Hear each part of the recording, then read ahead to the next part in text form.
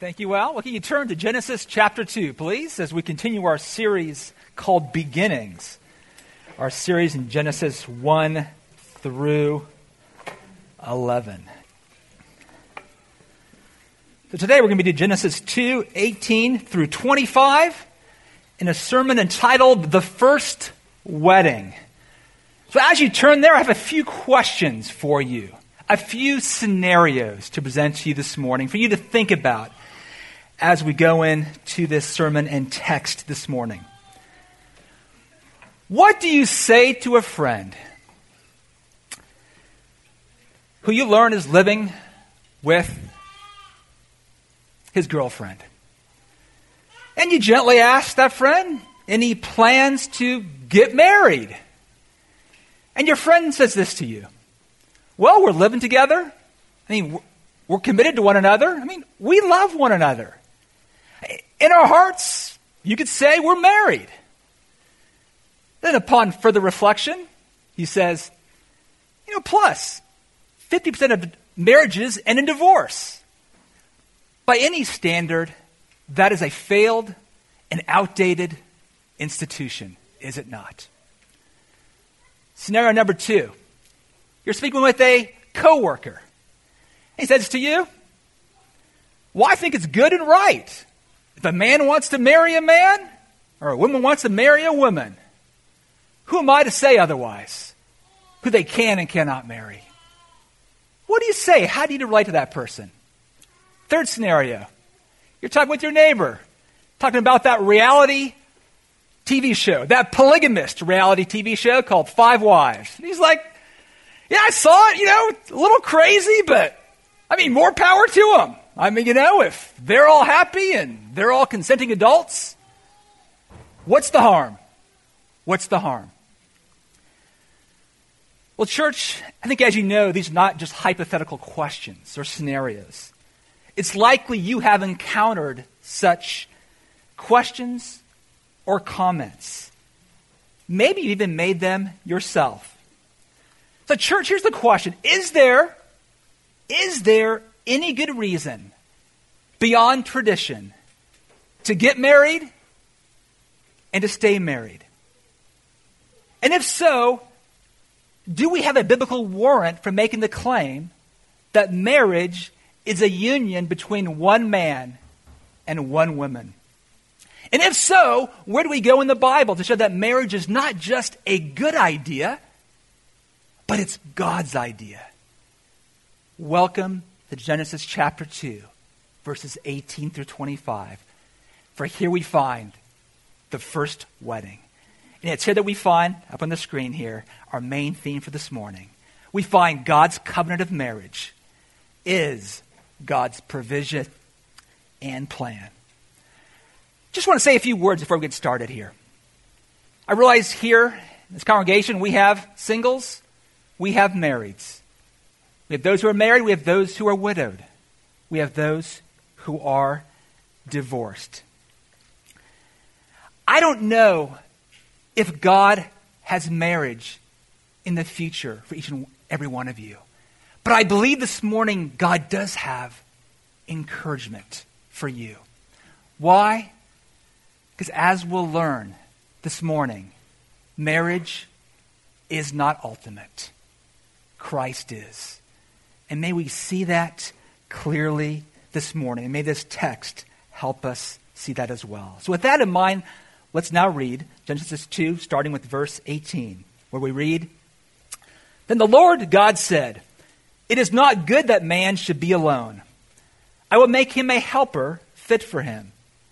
Now out of the ground the Lord God had formed every beast of the field and every bird of the heavens, and brought them to the man to see what he would call them. And whatever the man called every living creature, that was its name. The man gave names to all the livestock, and to the birds of the heavens, and to every beast of the field. But for Adam there was not found a helper fit for him. So the Lord God caused a deep sleep to fall upon the man, and while he slept, took one of his ribs and closed up its place with flesh. And the rib that the Lord God had taken from the man, he made into a woman, and brought her to the man. Then the man said, "This at last is bone of my bones and flesh of my flesh. She shall be called woman, because she was taken out of man. Therefore a man shall leave his father and his mother and hold fast to his wife, and they shall become one flesh. And the man and his wife were both naked and were not ashamed." Let's pray. Well, Lord, we confess this morning that we need your word. We need your revelation to think rightly. So, Lord, I ask that you would equip each and every one of us this morning. Would you speak to us through your word? Not that we could win debates, but that we could live in the good of that which you have created for your people. We pray. Amen. Well, our narrative this morning continues where we left off last week, Genesis 2, which is really, if you recall, a replay of creation. But in this replay of creation, we're learning a few surprising details that we didn't have in Genesis 1. As we're taken behind the scenes of day 6, the creation of mankind. Adam has been created, has been placed, as you know, in the garden. And he's living in God's place. And he's living under God's rule and blessing. But there is a problem. What do you think about it? There is a problem in paradise. And it's not a small problem. Here's the problem. Adam is alone. Our first point, Adam's problem. He is alone.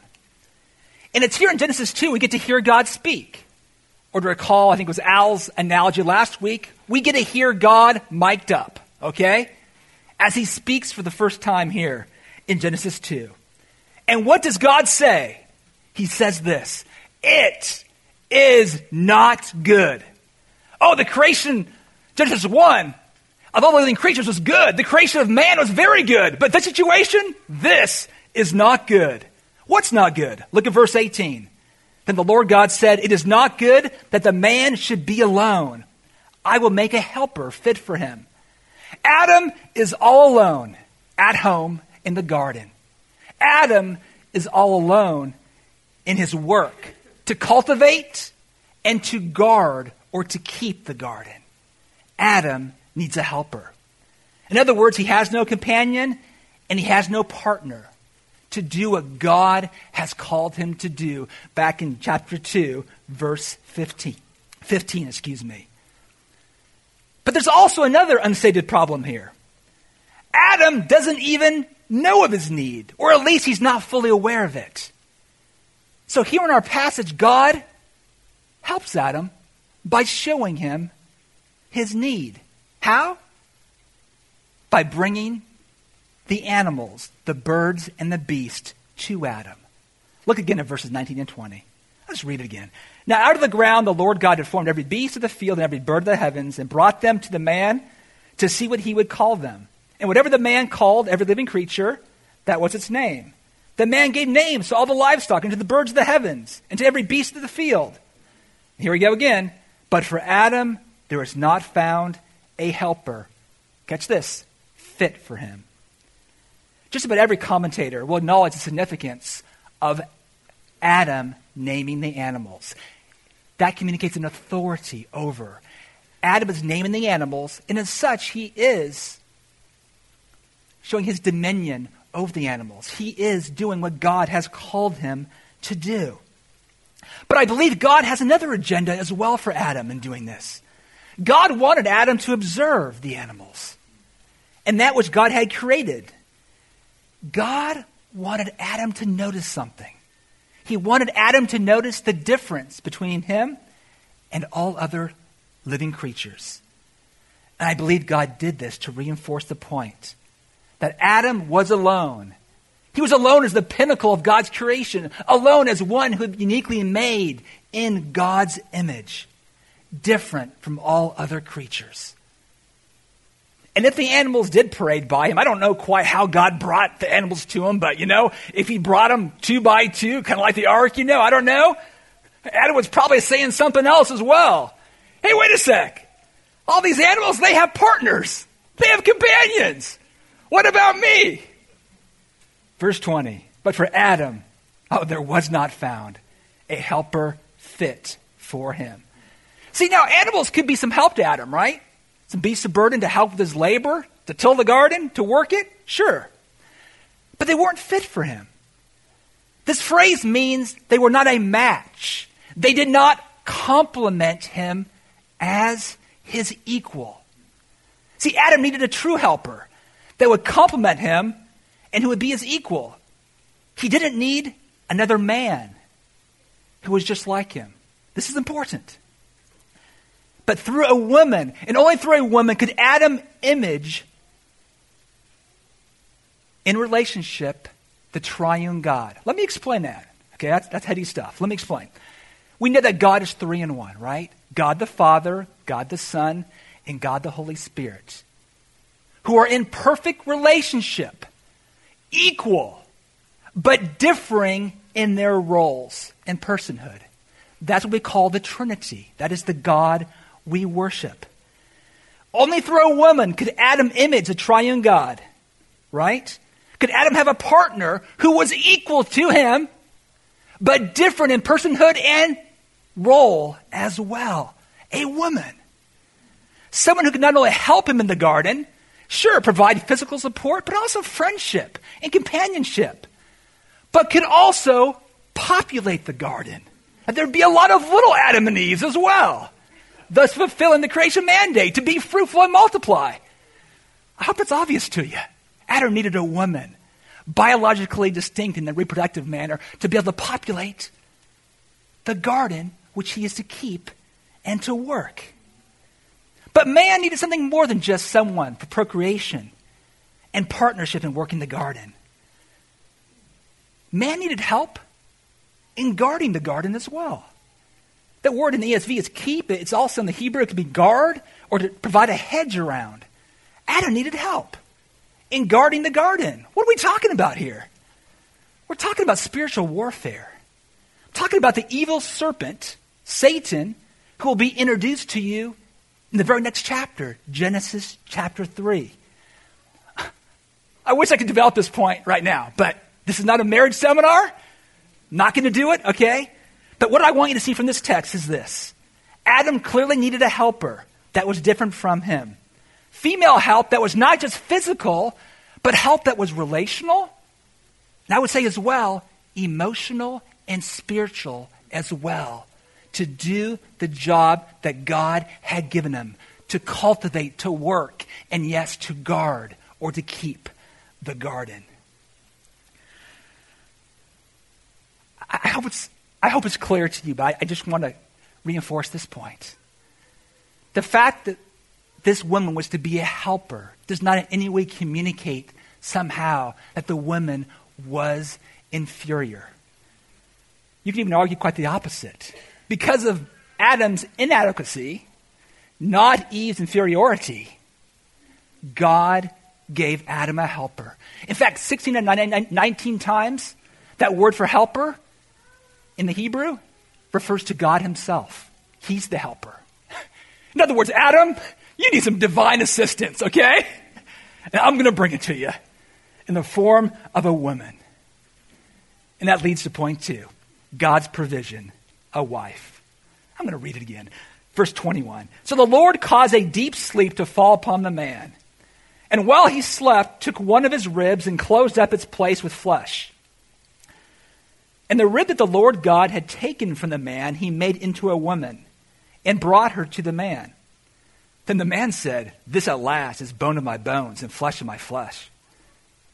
She shall be called a woman because she was taken out of man.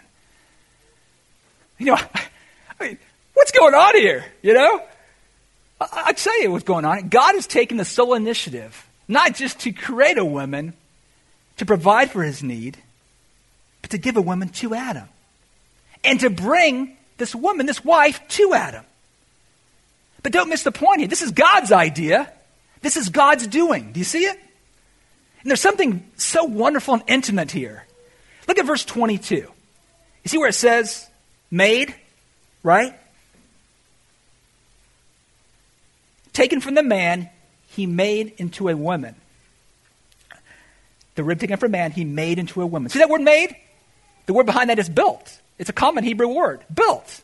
God built this woman. He built her. He constructed her. He crafted her. God built the woman from man. Well, man was made from the earth. Woman was built from what? Adam's rib. I love what the author Nancy Gantz says here. Quote, "She was not made from the dust of the earth as every other creature, but she was made from dust, double refined." I love that, double refined. There's a lot of truth to that, isn't there? If you're in doubt, just raise boys and girls side by side. I mean, boys, yeah, they're definitely tough. They're sturdy. They're earthy. But double refined, they are not. And I'm not sure, even when they grew up to be men, that they're double refined either. Such is the nature of man and maleness. But I want to see something else as well. God creates a woman by taking a rib out of Adam. Eve is taken out of Adam's side to be at Adam's side. Isn't that beautiful? I don't know all that God communicated there, but I think that is beautiful. And he gave this helper as a gift to Adam. It's as if he's giving us a graphic picture of the purpose and reason for creating this woman Eve. And I love what we have here in Adam's response when he finally sees the woman. I love this. What's his response? Let me paraphrase. Wow! Amen! Hallelujah! Praise God! Now I see. Literally, he says, this at last. Can you feel the relief? He's been looking at these animals all day coming before him, just queuing up. Because at last, there's joy, there's relief. In fact, what he says right here is poetry. The only recorded words that we have of Adam pre-fall are these words right here. And they're poetry, they're relief, they're joy. This at last. It's what I've been looking for. It's bone of my bones and flesh of my flesh. She shall be called a woman because she was taken out of man. And in this joy, in this relief, Adam is recognizing her sameness, right? Bone of my bones, flesh of my flesh. And he also is recognizing some beautiful differences as well. He doesn't name her, oh, there's man take two. There's man redo. There's man reboot. No, there's woman. Because she was taken out of man, and yet she is distinct from man. You see, both in Adam naming her and in the wife, Eve, coming from him, speaks of his loving headship over her and his leadership of her. And so we read in 1 Corinthians, you have to turn this here, 1 Corinthians 11, verse 3. The head of a wife is her husband. We may ask why. Well, further on, the Apostle Paul says in verses 8 and 9, for man was not made from woman, but woman from man. Neither was man created for woman, but woman for man. Now, church, I'm not stupid. I know those are fighting words, okay?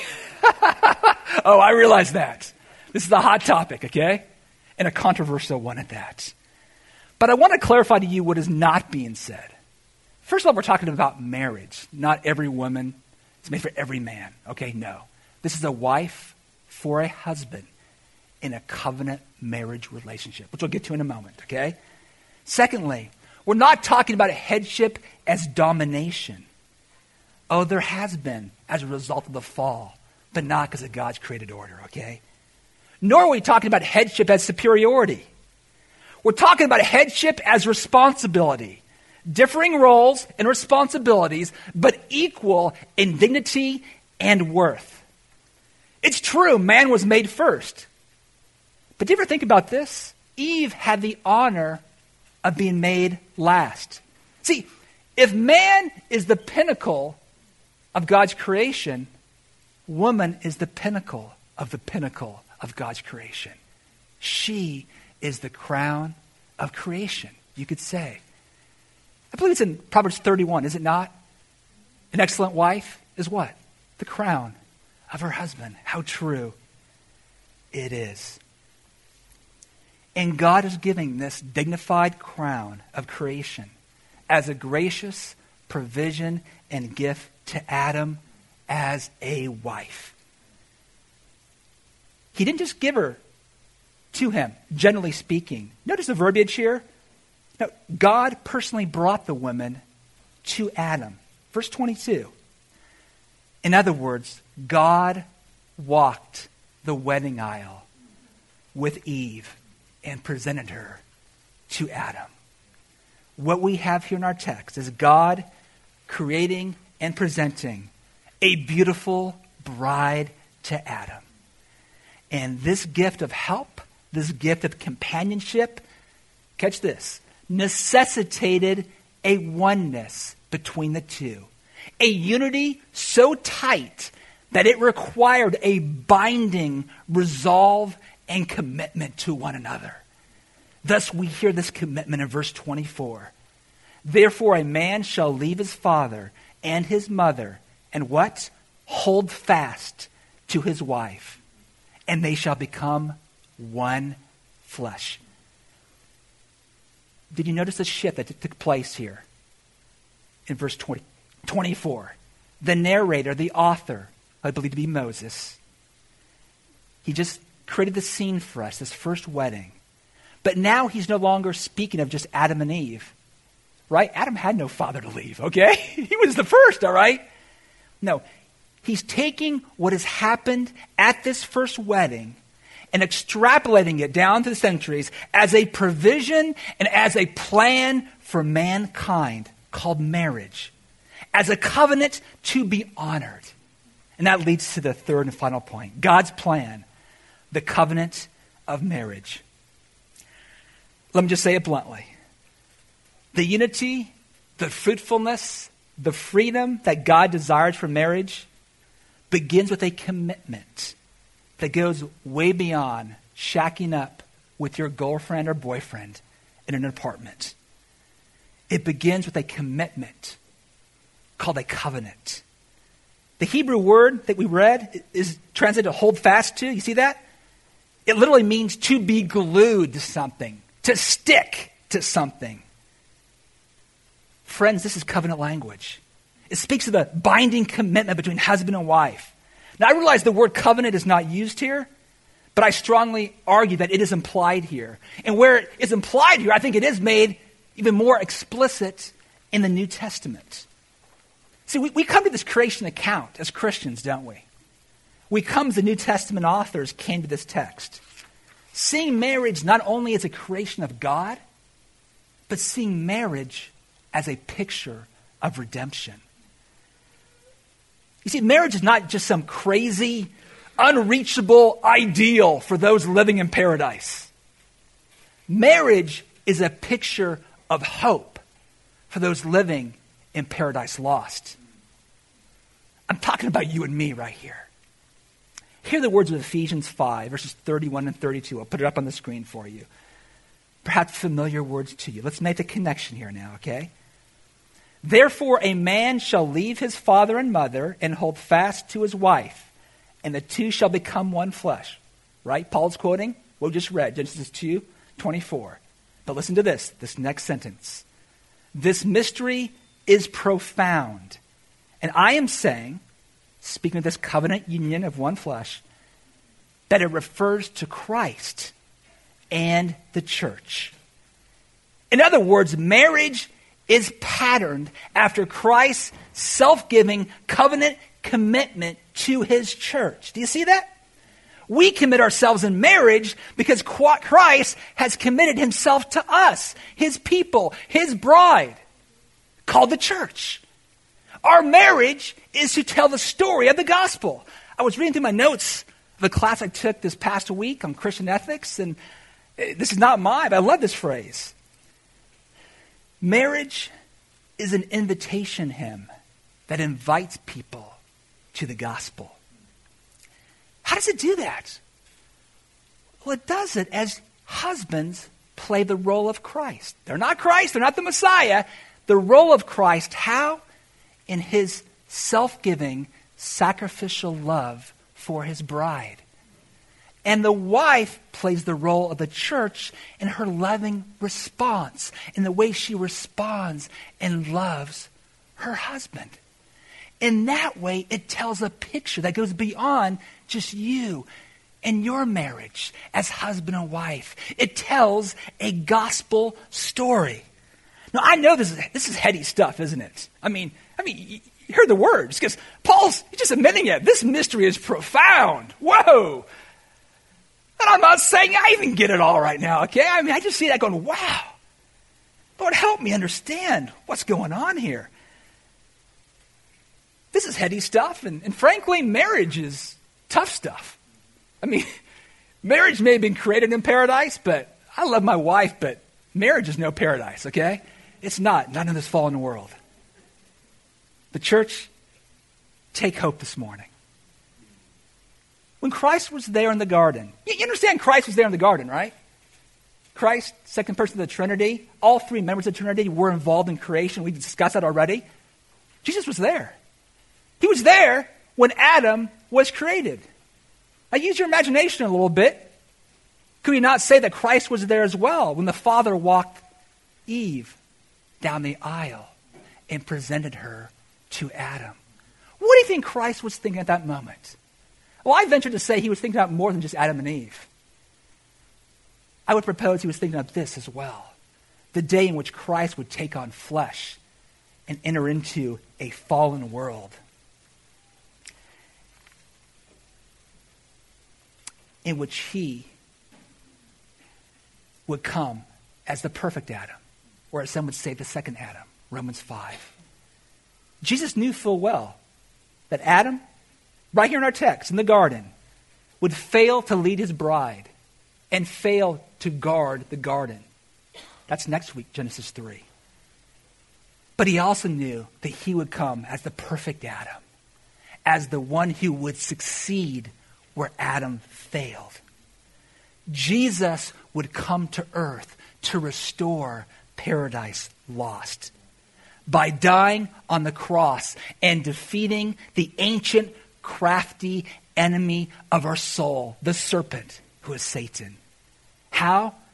By Christ dying on the cross and paying the penalty for our just sins, for our rebellion against God. And in paying that penalty, defeating the accusations and the lies of the snake. Taking away his accusations and his condemnation of you. Because when Christ paid that payment in full, you were forgiven and made clean as his spotless and righteous bride. That, I believe, Christ also had in mind on that special day, that first wedding. What did Jesus do to tell the story? To tell the story of this heroic, self-giving, unifying love and binding intimacy? He chose marriage. He chose marriage. And as such, God has a vested interest in your marriage and our unity.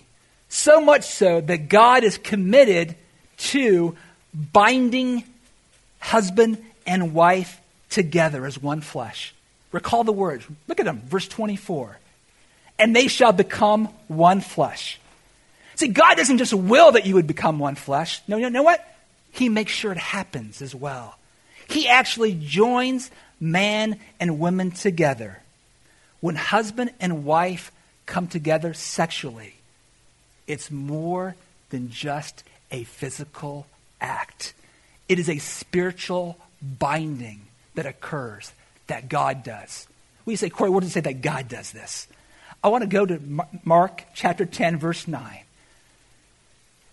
where Genesis 2:24 is quoted. But we get this additional added phrase. Mark 10, verse 9. What therefore God has joined together, let not man separate. It's God that binds a husband and wife together. That's why he hates divorce. It's why he forbids fornication, sex outside of marriage. Every time two people come together sexually, there is a binding, there is an interwovenness that occurs. As Tim Keller speaks about it in his book, The Meaning of Marriage, if you join and repeatedly tear apart the one flesh through hooking up and casual sexual encounters, guess what happens? You learn to steel yourself against that oneness which God is creating. You know what else happens? You become numb. Numb. Less able to commit yourself and entrust yourself to another in a covenant relationship. See, the sexual revolution promises freedom, but that's not what we get. Instead, we get bondage. We get numbness. We get shame. Church, that is not God's plan for you, nor is its goodness for you. Listen to the final words of our text. They come right after this joining together, verse 24. Verse 25, and the man and his wife were both naked and were not ashamed. I love these words. It's this covenant commitment of marriage designed by God that allows a husband and wife to be completely naked, not just physically, but emotionally, spiritually vulnerable with one another in every way, where there's full acceptance of one another. See, if we were perfect, we'd never sin, there'd be no shame. There would be nothing to hide.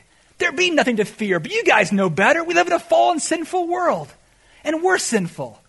But since we are sinners, the only way to be shame-free is to enter into a covenant relationship unconditionally where your sins have been covered by the love of Christ. And it's marriage that is to point to that covenant, to which it is to testify.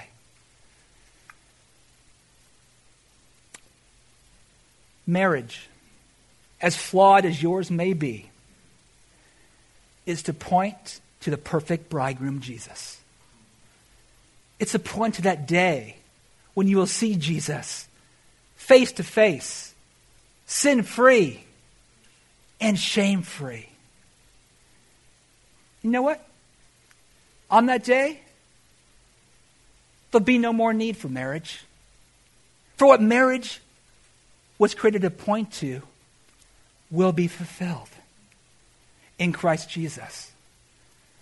Married friends, marriage isn't the ultimate. Christ is. Single friends, marriage is not the ultimate. Christ is. May the marriages we are building here at Palm Vista point us to that truth and reality. And to those who say, who am I to say what marriage is or is not? May we graciously say, you are right. It is not up to us to say, for God has already said it. Genesis chapter 2, verses 18 to 25. Let's pray. So the worship team come on up as we sing How Rich a Treasure We Possess in the third song. Let us pray.